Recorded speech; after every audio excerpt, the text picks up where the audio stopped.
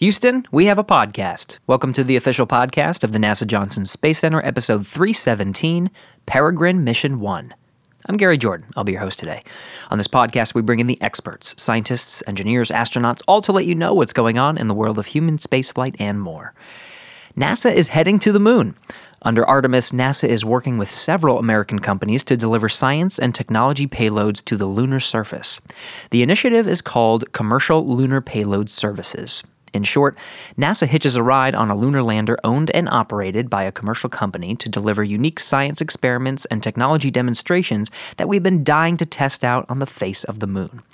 Launching to the moon this month is a mission called Peregrine Mission One. It's a commercial mission from the company Astrobotic out of Pittsburgh, Pennsylvania, using their lunar lander called Peregrine. It'll lift off on United Launch Alliance's Vulcan Centaur rocket on its maiden flight, and is landing on the moon to deliver stuff, science and technology, a lot from NASA, but quite a number of experiments from commercial industry and universities. On this episode, we tied in remote with the CEO of Astrobotic, John Thornton, and NASA Deputy Manager for Commercial Lunar Payload Services, Ryan Steffen, to talk about this mission ahead of its launch and landing on the moon, diving into the lander, the mission profile, and of course, the science and technology aboard. With that, let's find out about the Commercial Lunar Payload Services mission, Peregrine Mission One. Enjoy.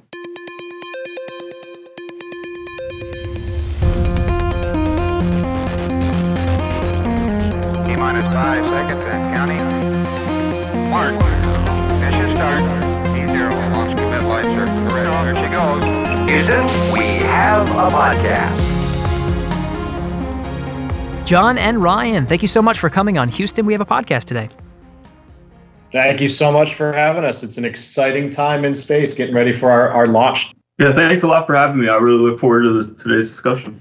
Yeah, seriously, a lot happening, and it is very busy times, and especially around the moon. So to be saying that out loud, that we're going to be talking about this mission to land on the surface of the moon is quite spectacular. This is something that is quite unique. This Commercial Lunar Payload Services, a commercial lander. There's loads of payloads and interesting science and demonstrations on this spacecraft, and I know you guys have been working really, really hard to get prepared for this moment. But I wanted to pull back and really get our audience to understand just what this mission is by first getting to know you. John, as the CEO of Astrobotic, I can only imagine how your journey began to get you so close to launch, right? I guess what was once a dream is now so close to reality. But if you don't mind just giving a brief synopsis of what led you really to this moment ahead of launch of Peregrine. It's been quite a journey. We got started 16 years ago, so I joke that we're a 16-year overnight success. It's been a long, hard road. I mean, we got started around the time that NASA was canceling the prior lunar constellation program, and here we were in Pittsburgh building a business to go to the moon. That wasn't supposed to work, but 16 years of just trying to show what we can do and building up the case and selling payloads. And then our real breakthrough was when NASA came in with the CLIPS program and opened up the opportunity to buy larger payloads that completed our manifest. And here we are standing on the precipice of something that's really been a dream for a long time coming. It's my entire professional career has led up to this moment. So I'm just so excited that we are now finally at the moment where I can say we are launching this month. Really true. I mean, but it's such an interesting dream, right? I want to start a company, and I want to go to space. I wonder, when that dream was first being realized, just, going from a concept, an idea, to really starting a company with people, with contributors that are actually building towards this goal, this mission. I wonder, what drove you to, of all the ways you could have participated in spaceflight, to start a company? Yeah, I mean, we were coming out of Carnegie Mellon. I had finished my bachelor's and master's degree in mechanical engineering, and I met a professor named Red Whitaker who was starting up a team to compete for a thing called the Google Lunar X Prize, which was to be the first to go to the moon, drive 500 meters, send back pictures and video.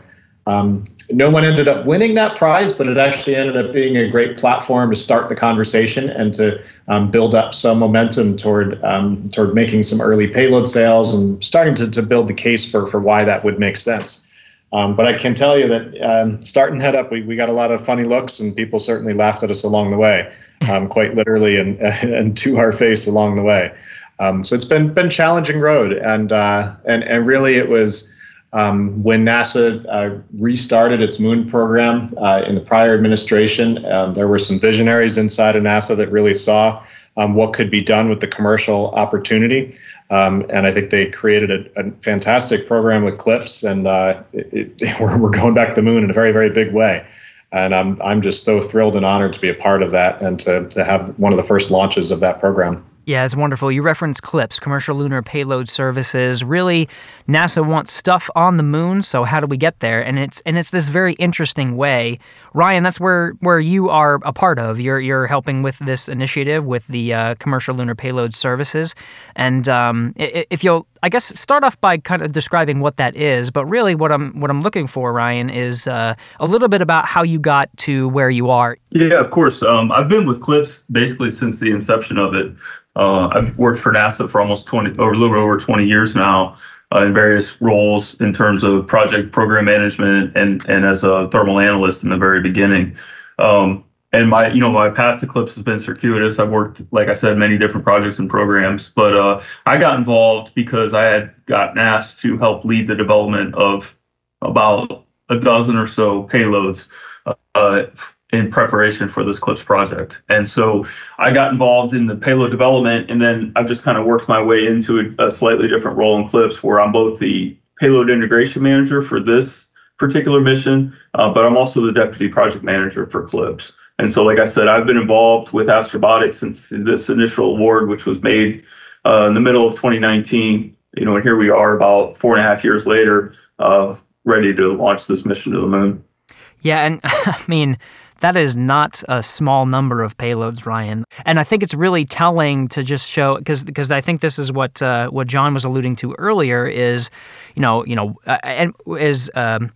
why build a company to go to the moon? I think really what you're alluding to is there's a lot of different things that we can send to the lunar surface. Yeah, we're seeing that kind of breakdown on our first mission. I mean, there's some big ones and some small ones in that. We've got hundreds of folks that have been a part of our DHL Moonbox program. And then there's been a smaller number of larger payloads, CLIPS in particular, sending payloads up to the surface of the moon. It really is amazing to see the wide, diverse approaches to going back. Sometimes it's science, sometimes it's exploration, sometimes it's about a commercial experience or marketing. We've seen a lot of folks that just want to put their name up there or send a message or a time capsule of some kind. It's really interesting, and I think we're just seeing the very beginnings of a broad new industry for the moon, and the demand for payloads is large and small. So it's quite interesting to see, and I think we're still at the very, very beginnings of the industry, and I'm just so thrilled that our nation is embracing it. We're taking a leading role, and I think commercial approaches like the CLIPS program is the right way to foster that industry and build it up into the powerhouse that it needs to be tomorrow. Yeah, and I don't think that was always the case, right? We have this idea, all right, let's get these payloads, these scientific experiments, these demonstrations, let's get them on the lunar surface. How are we going to do that? And so Ryan, if you'll give us sort of a little bit of history on, you said you've been involved with it since the beginning, just, when coming up with solutions, okay, how exactly do we do this? What was the process that led us to landing on, why don't we involve commercial industry? Yeah, so it's really modeled on a terrestrial delivery service, not unlike, UPS or FedEx. And so the idea kind of evolved from that is how can we apply that model to delivering science payloads and technology demonstrations to the lunar surface in support of future human exploration of the moon. And so it largely came out of that. And so when we made our very first awards, again, it was in the middle of 2019, we went out and said, hey, we have these payloads available. I think at the time we had 15, it's about 15. We had 15 payloads that we want to deliver to the moon that would perform different types of science, different investigations, and also some of them were technology development experiments. And so we went out with a competitive solicitation and asked our existing vendor pool who could deliver these payloads to interesting locations on the moon. And that first award, competition, we made 2 awards. One was this one to Astrobotic, and the other one was to Intuitive Machines. And so, fast forward, like I said, about 4.5 years later, and Astrobotic is prepared to deliver 5 NASA payloads to the moon with a total mass of about 15 kilograms. Nice. Yeah, so this is exactly what we're going to be leading into is this Peregrine Mission One. John, I wonder though, when Ryan's talking about this solicitation, you're building a company, you're getting some customers, some clients, you're working to build, spacecraft and technologies, and then this solicitation comes out. Hey, we're NASA here. We want to send stuff to the moon. What made you want to, as part of with Astrobotic, get into the lunar deliveries game? I mean, at that point, it was a no-brainer when it came out. I mean, that was the business we had been trying to build since 2007, and to have that come out in 19 and be able to compete in that was the dream. That's all we could dream of, is just having one shot, having a chance to show that we could do it. And of course, now we have that chance, and we're standing right on the edge. Along the way, I mean, building a space business in a place that isn't used to space. Pittsburgh is a new player in the space industry. To be able to build a business here, it relied on just enough people believing in us along the way at every stage, whether was a customer coming in and believing in us, whether it was a part of a new tech contract that believed in us as a company, or an angel investor coming in. And in this case, when CLPS came in and said, we believe in you guys, it was the sum of all of those people that made this possible. And it truly was right on the edge of a knife all the way along there. But it's really a testament to the people that believed in us along the way, because there were just so many that doubted it. And so many said, well, how could you possibly do what only superpowers have done before? And yet here we are. And this is just the first of many missions that we have under CLPS. So it's a dawn of a new era, and it's so exciting that we have some true visionaries at NASA that recognize that opportunity, and we're willing to take that risk with us and believe in it. And we're about to make some history. Yeah, I can only imagine the difficulty of trying to prove something that hasn't necessarily been a model for in the past. It's sort of new in its own way. So, Ryan, going over to you, I was thinking, John is working on, this new idea. Of course, NASA coming up with solutions, decides to go to the commercial industry route, decides to go this new route, new landers, new capabilities. I wonder, as NASA, what's the level of involvement in terms of, working together, collaborating, setting requirements for, hey, we want this stuff. Here's what we need to get that stuff to the lunar surface. I wonder where we come in as a team to accomplish this mission. So that's been one of the more interesting things of this, because I had described it to you as though, we wanted this to kind of be modeled after a terrestrial delivery service, right? So when you give your package to the delivery service, you're pretty much hands off with an expectation that on the other end, the package gets delivered. And we intend to apply that similar model to these task orders, of which Astrobotic is performing on 2 of them. And that's one thing that we've kind of struggled with, right? Because we have extensive experience in the development of spacecraft, and a lot of successful both human and science missions. And so it's been a learning experience for us to try to understand how to provide guidance where appropriate, but also let these companies, bring innovative and unique and interesting approaches to the development of spacecraft. And so I think through this process, I think it's really been synergistic in that we, NASA, and we CLPS specifically, we've learned a lot by watching these guys perform. And then similarly, I think that we've been able to provide some of our experience and our lessons learned and provide that to our different vendors as they perform these task orders. And then it's interesting to watch them come up with more efficient and streamlined ways to apply those different processes.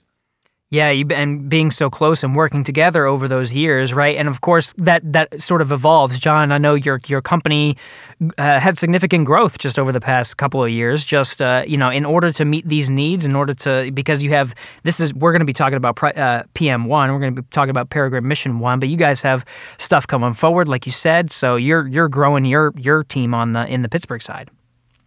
Absolutely.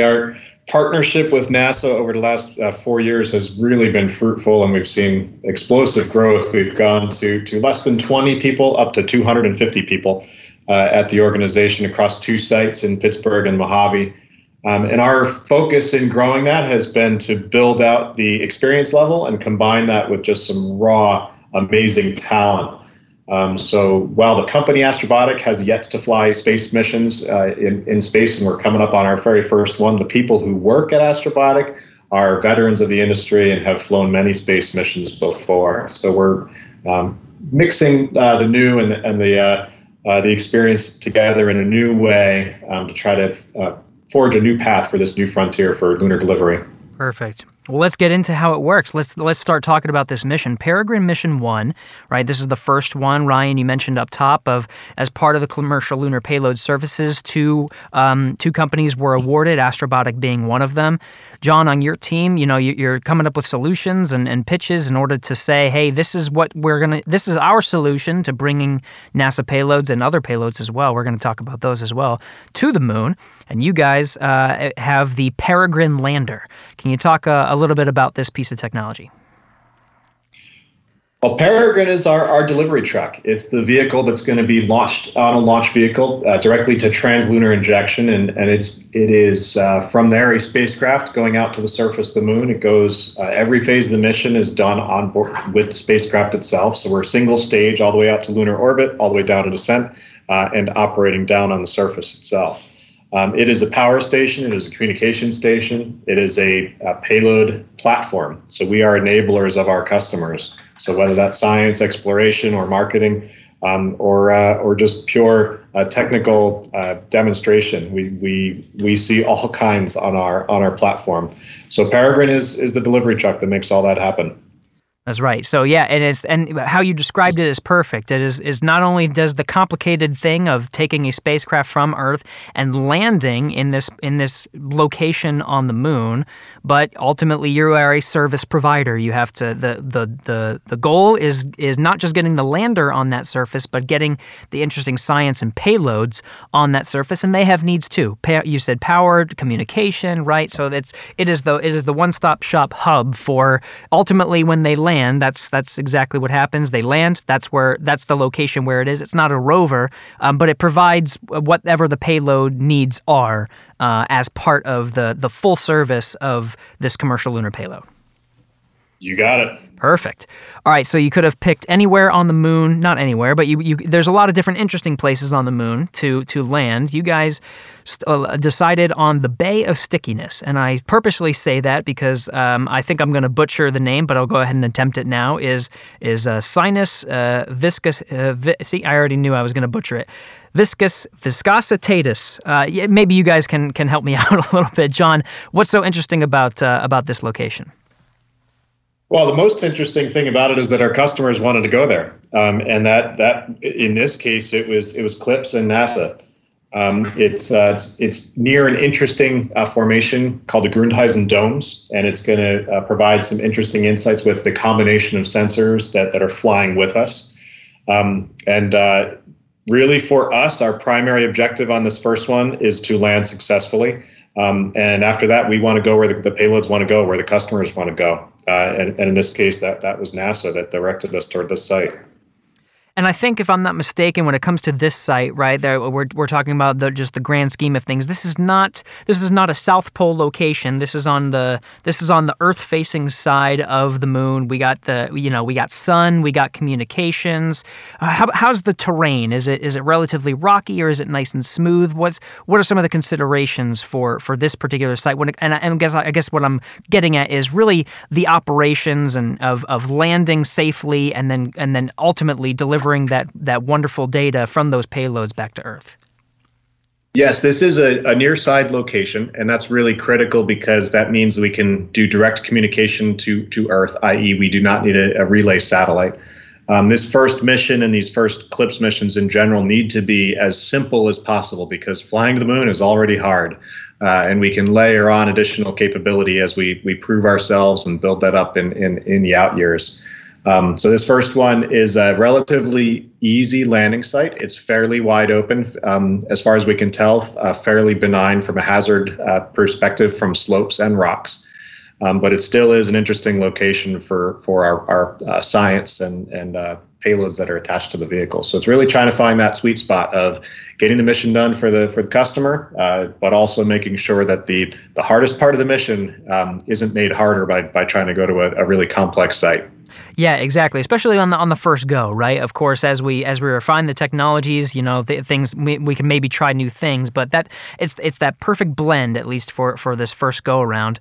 So Ryan, I know you came from the payloads world, right? Obviously worked your way up and now have a management position at Commercial Lunar Payloads, as well as the payload integration. But there's some interesting stuff on the Peregrine, and so there's a lot to go over. But Ryan, why don't we start with you and some of those NASA payloads?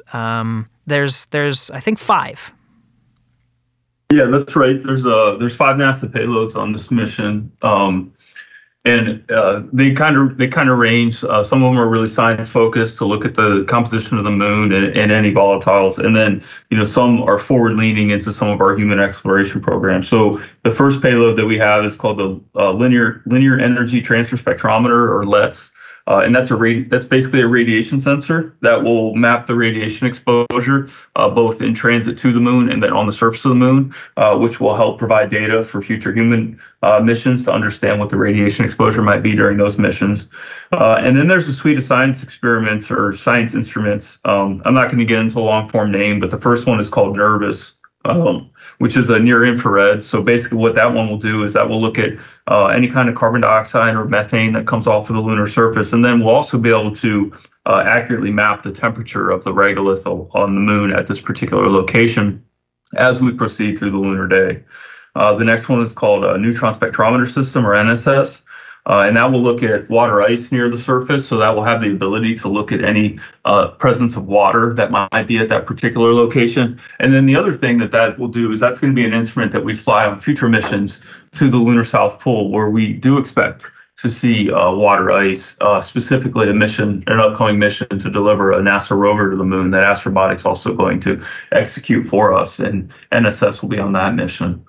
The fourth one is called PITMIS, which is a partnership with ESA, actually, the European Space Agency, where they helped develop that instrument, where they provided the actual science instrument, and NASA kind of developed the housing for that. And that's going to look at the lunar exosphere after descent over the course of the day, will help understand the release of any volatiles. And then the last one is a laser retroreflector array. And basically what that is it's basically a payload that consists of different mirrors at different angles that you'll be able to laze from lunar orbit to accurately and precisely document the location of that particular instrument, and therefore Peregrine. So that's the full suite of NASA payloads that are on this first mission. Wonderful. Yeah. And so there's an interesting mix here, and I wonder if you can help to break it down, because some of them sound like very much like science and maybe even technology demonstration. You mentioned the NSS, right? Like, making sure that this technology is ready for the water ice, very, very science driven. I wonder if there are operational considerations as well when it comes to some of these payloads, right? So you talk about lunar radiation, some of them mapping temperatures of some of the dust or some of the landing site, right? I wonder if not only this provides some scientific value, but perhaps a better understanding of the surface to plan for better, more successful, more precise landing operations and perhaps surface operations for Artemis. Yeah, that's a really interesting question. So I had referenced a future mission that Astrobotic's actually also performing to deliver NASA's developing a rover called Viper, and that's going to be delivered to the lunar South Pole. And that particular rover is going to last for about 100 Earth days at the lunar South Pole to map water at the lunar South Pole. And two of the instruments that I had mentioned on this first mission, NIRVIS and NSS, will also fly on that Viper mission. So it's interesting because the execution of these payloads on the lunar surface will help mitigate some risk for that Viper mission. But you asked an interesting question that is broader, because Astrobotic, through this first mission, is going to gain valuable experience on mission operations not only in transit, but also what's extremely difficult is actually descent and landing softly on the lunar surface. And so Astrobotic will have an opportunity to demonstrate their system, apply lessons learned to our upcoming mission that will be a precursor to the Artemis missions. That'll be extremely important, right? And I think what's nice is that we're talking about something that is so near term. This is coming up very, very soon. And to have that insight to plan for Artemis is just going to be absolutely spectacular. You know what I like about this mission as well, our Peregrine Mission One, is we just talked about 5 NASA payloads, but John, you and your team have been working to look at and attract and talk to customers for getting interesting science payloads on this mission, and you guys have quite a number of non-NASA payloads that are on this, both U.S. and international. There's a lot to highlight here. We don't have to necessarily go through them all, but I know there's a rover. I know you guys are working with elements in the Pittsburgh area. You talked about building up Pittsburgh as a place for space and the space community, so getting more organizations involved in that. Can you talk about some of the highlights from the non-NASA payloads? Absolutely. We've got 15 or so non-NASA payloads, and I think what's most exciting there is that we've got 6 nations other than the U.S. flying with us that will touch down on the surface of the moon with us for the very first time. I think that's an amazing storyline, and I'm very proud to be a part of that. And it's fantastic that is because of the leadership of NASA and building up this capability domestically that we're able to bring the rest of the world with us. One of those payloads is the Mexican Space Agency. Fairly modest-sized agency, but now they're going to be potentially, among the top, 5th nation to land on the surface of the moon with us and operate payloads. That's incredibly amazing and exciting. They're actually going to be deploying 5 robots out to the surface in a really cool catapult payload, doing some co-location on the surface as a tech demonstration. The other end of the spectrum, we've got a payload from the country of Nepal. One of the poorest countries on Earth is going to the moon with us. We have partnerships with the schools of the area around Mount Everest that are sending some artwork. And as part of the capstone of this, they're actually going to be bringing a piece of Everest and sending it to the surface of the moon. And that comes full circle because there was a NASA astronaut who climbed Everest with a piece of the moon rock. I guess we're just trading some rocks there. But I think that's incredibly important for that nation and symbolic of really about making space accessible to the world. Some other ends of the spectrum is Pittsburgh, as you mentioned. Pittsburgh is not a traditional space location in the country. I mean, you think of space, you think of Houston, you think of LA, San Francisco, Florida. Pittsburgh is not in that list, but we want to change that. It's an opportunity for us to be an ambassador to the region, to show a whole new population that, you talk about space and they look at you funny, space is a $480 billion industry that you can be a part of too. Helps get more congressional support and opens up more support nationwide for our space program. So we're very excited to be the ambassadors to space to our region. And as part of that, we've got a payload from Carnegie Mellon University, one of the state's premier universities, and they're sending a rover up to the surface of the moon that notably was built by students, completely built by undergrad and grad students at Carnegie Mellon, and that will deploy and drop and drive away from the lander. And notably, hopefully it works and goes really, really well, because it's actually one of the only ways we can get a selfie of the lander itself after landing. So that's an incredibly exciting payload to be watching on that one. So it's remarkable, the creativity and the different approaches that all these different nations have, whether it's technology demonstration or creating a time capsule. There's a drink company in Japan, for example, that's creating a time capsule with hundreds of thousands of children from Asia and putting it in a powdered form of their drink that they could mix with moon water one day. It's remarkable to see what people come up with when you show them that it's possible to go to the moon on a relatively affordable price point.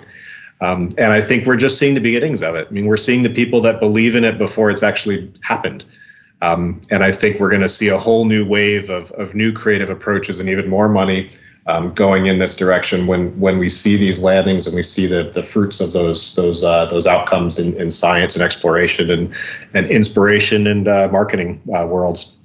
Yeah, I think this is a really interesting point to hone in on is is, we were talking initially about we have, all these different payloads that want to go to the moon, but to show and to demonstrate, even on this first go around, right, with one of the first missions as part of this initiative to land on the moon, that really just setting us off on the right tone. That as part of this, there is not an exclusive opportunity. That this is a very inclusive method of getting countries, stakeholders involved in being on the moon and being a part of spaceflight. And you talked about, even some of the poorest countries have opportunities through this particular method, really just getting this as a world event. And I think that's really strong, because I think the important thing to stress here, really what I'm getting to, is this is not meant to be just sort of a one and done opportunity. CLPS is a part of an initiative, the Commercial Lunar Payload Services, to really increase that interest. If there's interest, then there's other customers, and then we can get to the moon more often. And maybe, just maybe, Ryan, we can see, a lot of those payloads that you were working on to go on the surface, because it's part of a robust industry with a lot of demand. And I'm sure you're seeing that on both sides. John, Ryan, I'm sure you're seeing just on this mission, right there, I'm sure you had to solicit and get people on board with this opportunities. But because we're so close to launch, I'm sure you're seeing a significant amount of interest.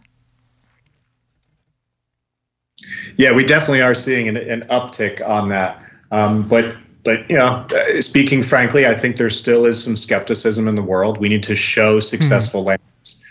We've talked about this for a long time. We've taken some bets on this with the CLPS program as a nation. Now it's time to show. Now it's time to show results. And that I think is going to be really opening up the next wave of opportunity. But one of the things in particular I'm really excited about that this accessibility opens up is it changes the game for our nations and even the world's scientists. Traditionally, for space missions, it's not uncommon to go an entire career with maybe one chance to fly a mission anywhere in our solar system.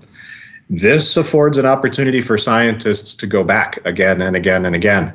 If we are seeing CLPS missions that land at least once a year, probably 2, maybe even 3 times a year, depending on the cadence, that's an incredible opportunity for our nation's scientists to understand the moon and to understand, hopefully, the next step, which is how do we use the resources on the moon in meaningful ways to further space flight, further our exploration of the solar system, and improve life back here on Earth.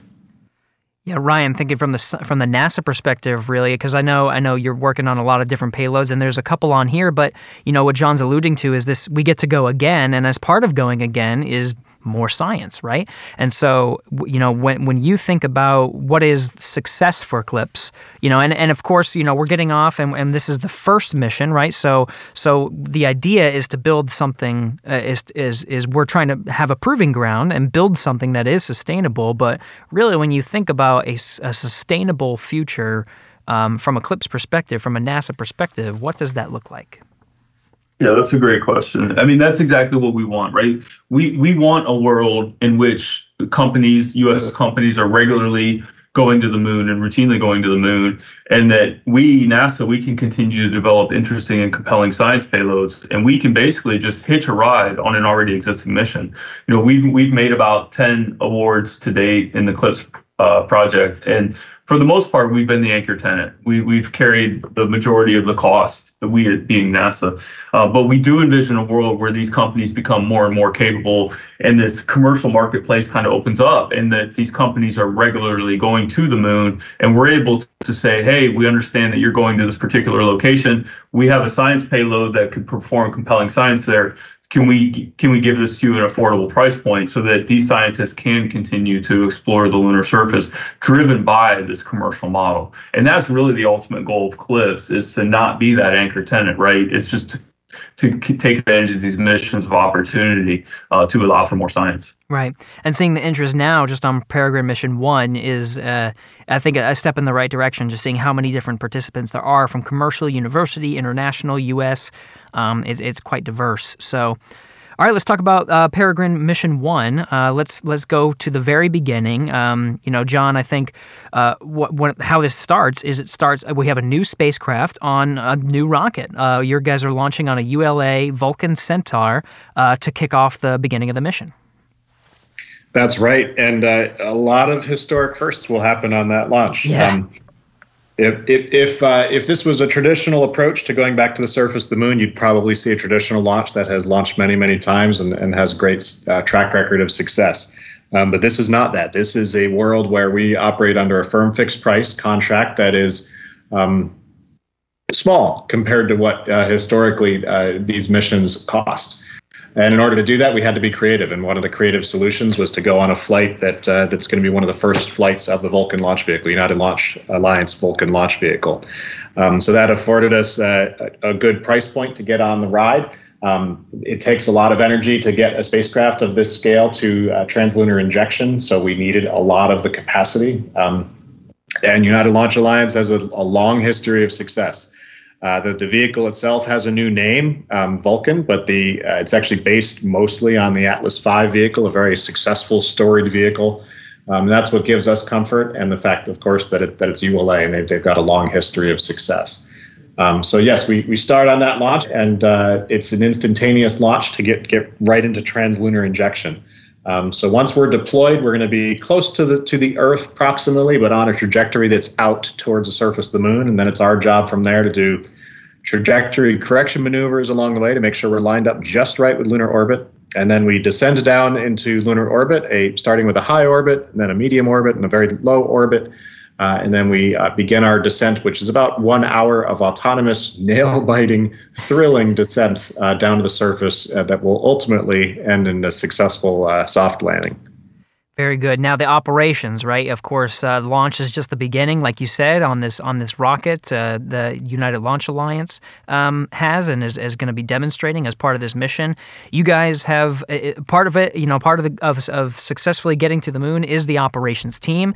And I think what's interesting is the ride is, I think, about a month, right? Depending on the launch date, you're looking at about a month transit to get from from Earth to the moon. That's right. That's the time between launch and actual landing down on the surface. And now the way our trajectory takes about 12 days to transit most of that distance. The bulk of the time is actually spent in lunar orbit waiting for the local lighting conditions of our landing site to be correct, i.e. we are waiting for local sunrise at our landing location. So we have to wait for the sun to come up. The moon does take about 28 days to spin around and have a full lunar day. So that's why we do loiter in lunar orbit for a little while, waiting for the sunrise. But yeah, it's gonna be exciting. And the good news along the way is we're going to learn a lot about the spacecraft during the cruise. When we're firing the system for the first time, when we're operating in space for the first time with all of these systems. We'll be doing checkouts, and we're going to learn a lot about the spacecraft before the critical maneuver of landing on the surface of the moon. We're going to understand the nature of our engines. We're going to be able to tweak and refine our GNC algorithms as we come in. So that first transit phase is really important. Very good. Yes, that exactly. And you have time to do it, right? You have the time to check out all the systems, to look at and just make sure you're ready for those operations, like you said, which are critical. You said it's an autonomous operation. Once you get into descent, an hour long to get through the unpowered descent, all the way to terminal descent to actually land on the surface.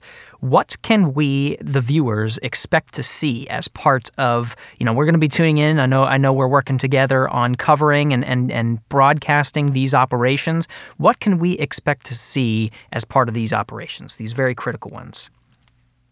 Well, the first ones we're going to be separating from the launch. So it's going to be an exciting launch day down in Florida, probably some awesome video coming out of that. You're going to see some awesome celebrations of people. That vehicle has been in development for a very long time. This is the first opportunity for that flight.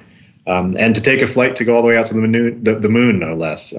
It's audacious and exciting. And then once we're in cruise, we're going to see data coming back that's going to be able to refine that spacecraft model as we're going out.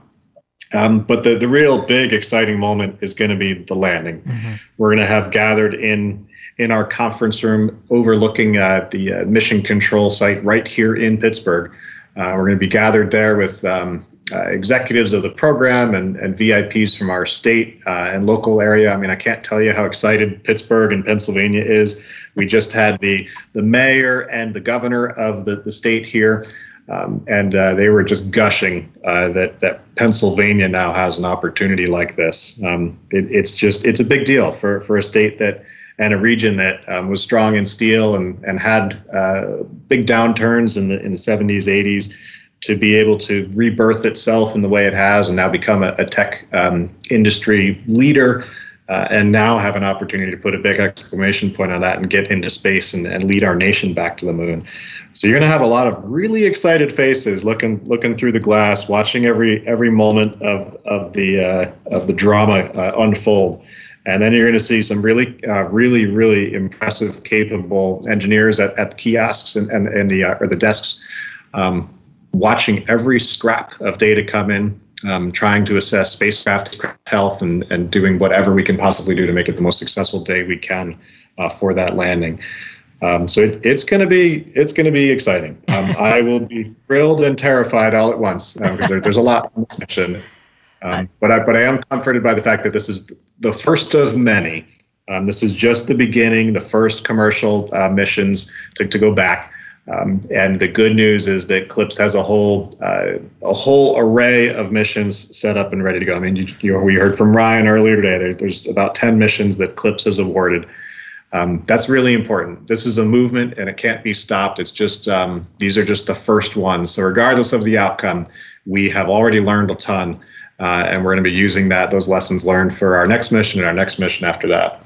Definitely, yeah, very important. And the right mix of emotions for something so novel, right? And of course, as things develop and we refine those operations and get practice, and as time goes on, ideally it becomes a little less tense. You're always going to have that, but ideally as things go on, and like you said, it's moving forward, we're going, it's happening. So ideally we get that.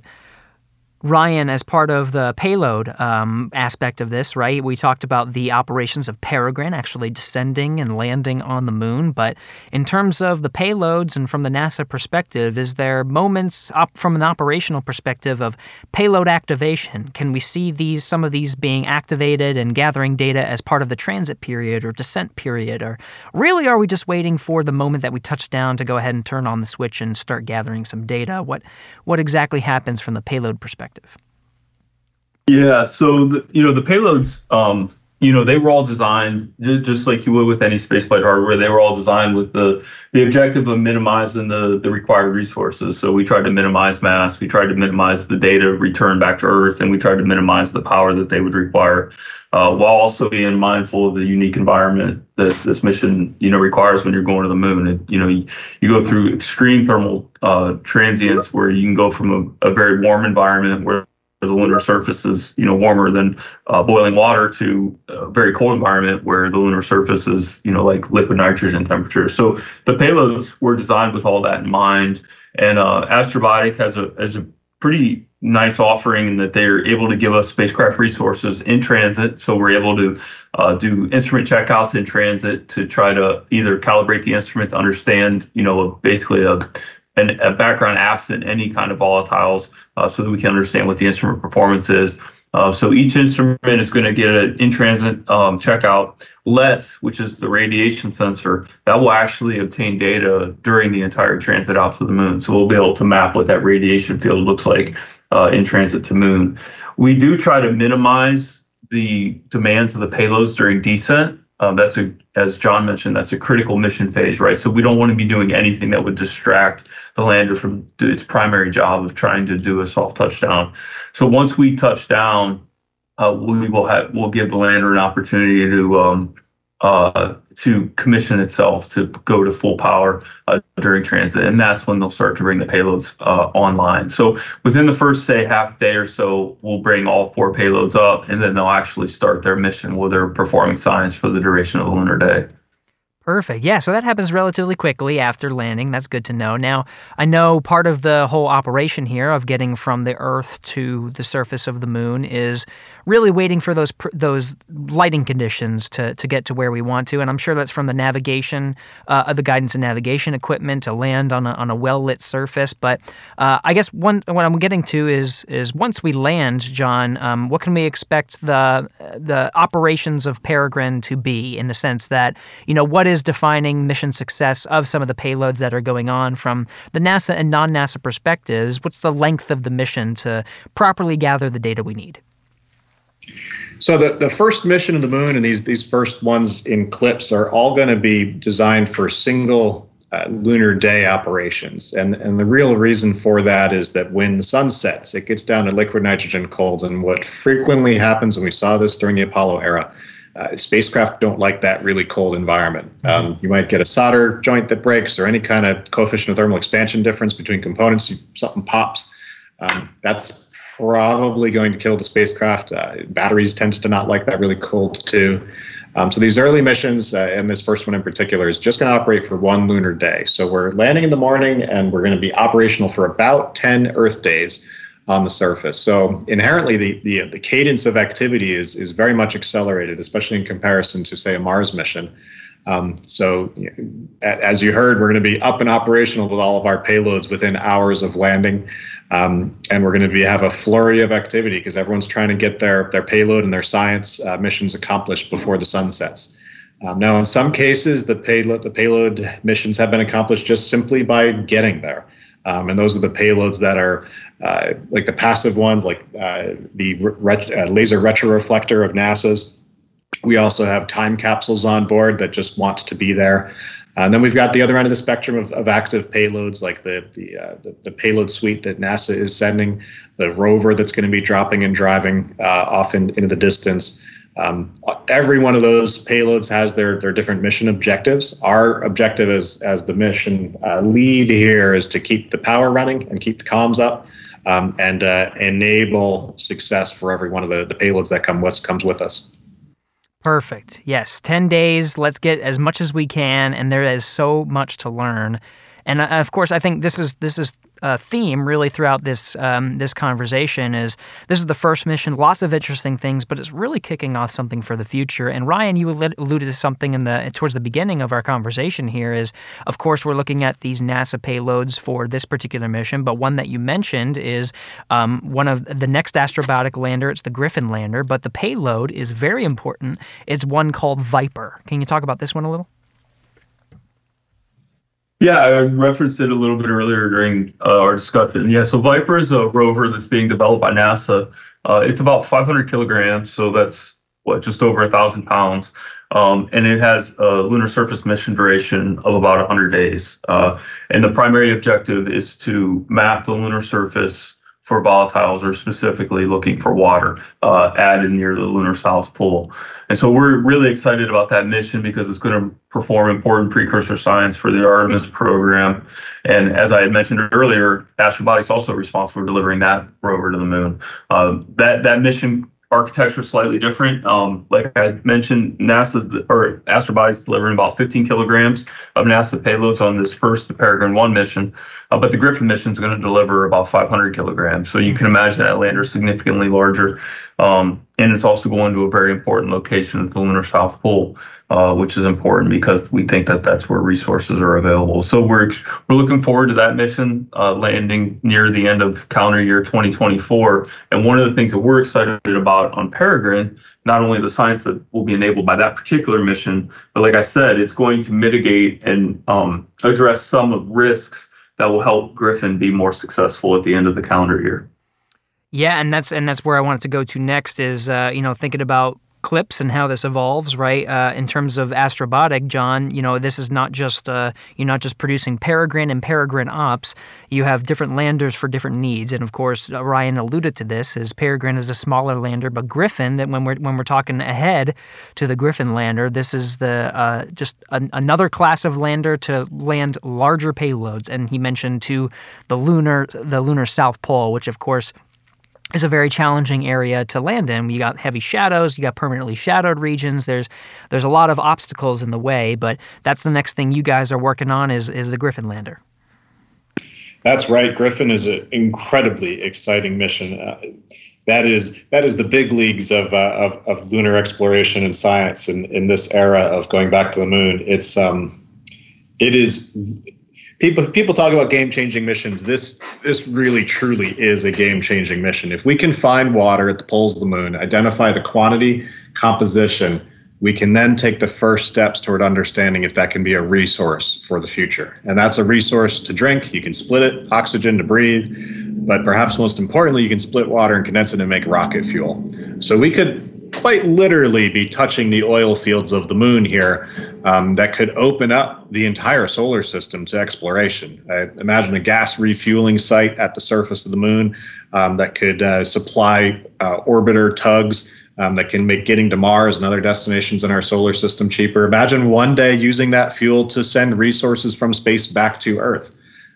These are all made possible by this mission coming up. This is the groundwork. This is the mission that history will point to as the first mission that touched water at the poles of the moon, that led to just a massive game-changing shift in how we think about space and how we think about settling and exploring and using the resources of space for our own good down here on Earth.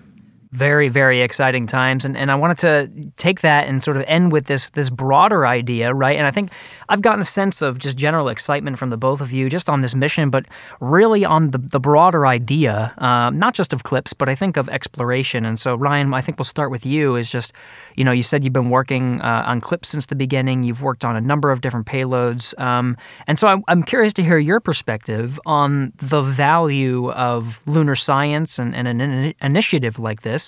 Why is it so important? When someone comes off the street and asks you, why is it important that we take these initiatives, that we push forward to explore the moon and the surface? How do you respond?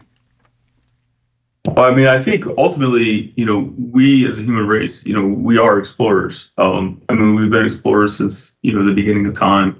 And I think a lot of people will make an argument that the moon is kind of a jumping off point for further exploration into the solar system. And so I think that, CLPS, I hate to be corny, but, CLPS is kind of a first step or a launching point for those particular missions. We talked a lot about what Astrobotic's doing, but, it extends further beyond that. It extends into the entire industry. I think about it a lot as we prepare Griffin for its mission. We've matured a supply chain. So, there are people developing space flight hardware that maybe wouldn't otherwise be doing it. So, those vendors are now available to, say, the DoD or NASA or other NASA missions. And so, it's an entire kind of ecosystem that we're developing and maturing for future exploration. So, John, very similar question. You've been working on, you said 16 years ago started Astrobotic, obviously dreaming about it before that to actually get to that start. Now we're so close to the first mission, only thinking ahead to how this is going to evolve and change. And this is not just a one and done. We're pushing forward, and it's a very exciting time. And you mentioned how many people are involved just on Peregrine, but really the expanding the customer base and who this is for. From your perspective, why do you think it's important to explore the moon? Why do you think it's important to push ourselves to do these unique and amazing things? My answer to that has evolved over 16 years. When I first got started, I just thought it was cool to go to the moon, and that was enough for me. But over time, I've realized how important and truly groundbreaking it really is. I believe in a future where humanity is not limited by this Earth's resources. We routinely have gone above and beyond in terms of extracting resources and stretching the capacity of this Earth. But if you look outwards and upwards, starting with the moon and out into our solar system, there are vast quantities of resources that just blow your mind for the sheer scale of that. And if we can reach those, and if we can harness that and bring that back here to Earth, we can provide a future for generations to come, where resources are provided by space, rather than digging up our delicate blue planet, the only place in our solar system or anywhere nearby that can support life. And I'm excited to be a part of that, to build the very early foundation stones to that grand future. And I recognize that's a long way out, but we've got to start. And I think these first steps are how we get there. And and the moon is the natural progression of humanity's reach into space. It's refreshing to talk to you both because I'm getting this sense of, not just being focused on this near-term future, but really a lot of what drives all of the work that got us to this moment right ahead of launch to eventually land on the moon was, I think, part of a grander vision and belief in the science and the value of exploring. And so hearing from you both, not just on this mission, but on your perspective of why we're doing this, has been really enlightening and kind of empowering in a way for me. And I appreciate both of your time. To John, to Ryan, thank you so much for coming on Houston We Have a Podcast and talking about not only this mission, but really the inspiration for what's to come. Thank you both. Thanks for having us. It's been a pleasure. Yeah, thank you very much. Houston, go ahead. Stop of the space shuttle. Roger, 0J, and I feel Shuttle has cleared the tower. Became a stage for all mankind. It's actually a huge honor to break a record like this. Not because they are easy, but because they are hard. Never Houston. Welcome to space. Hey, thanks for sticking around. Really fascinating conversation with John and Ryan about all the work that went into preparing for this mission. I hope you'll tune in to nasa.gov to find the latest on the launch and landing times of Peregrine Mission One. Not the first time we've talked about Commercial Lunar Payload Services. We kicked it off on episode 158 with an episode called Moon Deliveries, if you want to take a step back and learn the program back in its infancy. But of course, you can listen to any of our podcasts at nasa.gov/podcasts. That's where you can find our show and listen to any of our episodes in no particular order. If you want to talk to us on social media, we're on the NASA Johnson Space Center pages of Facebook, X, and Instagram. And you can use the hashtag AskNASA on your favorite platform to submit an idea for the show. Just make sure to mention it's for us at Houston We Have a Podcast. This episode was recorded on December 7th, 2023. Thanks to Will Flato, Dane Turner, Abby Graff, Jaden Jennings, Nilofer Ramji, Olivia Chopla, and Audra Mitchell. And of course, thanks again to John Thornton and Ryan Steffen for taking the time to come on the show. Give us a rating and feedback on whatever platform you're listening to us on, and tell us what you think of our podcast. We'll be back next week.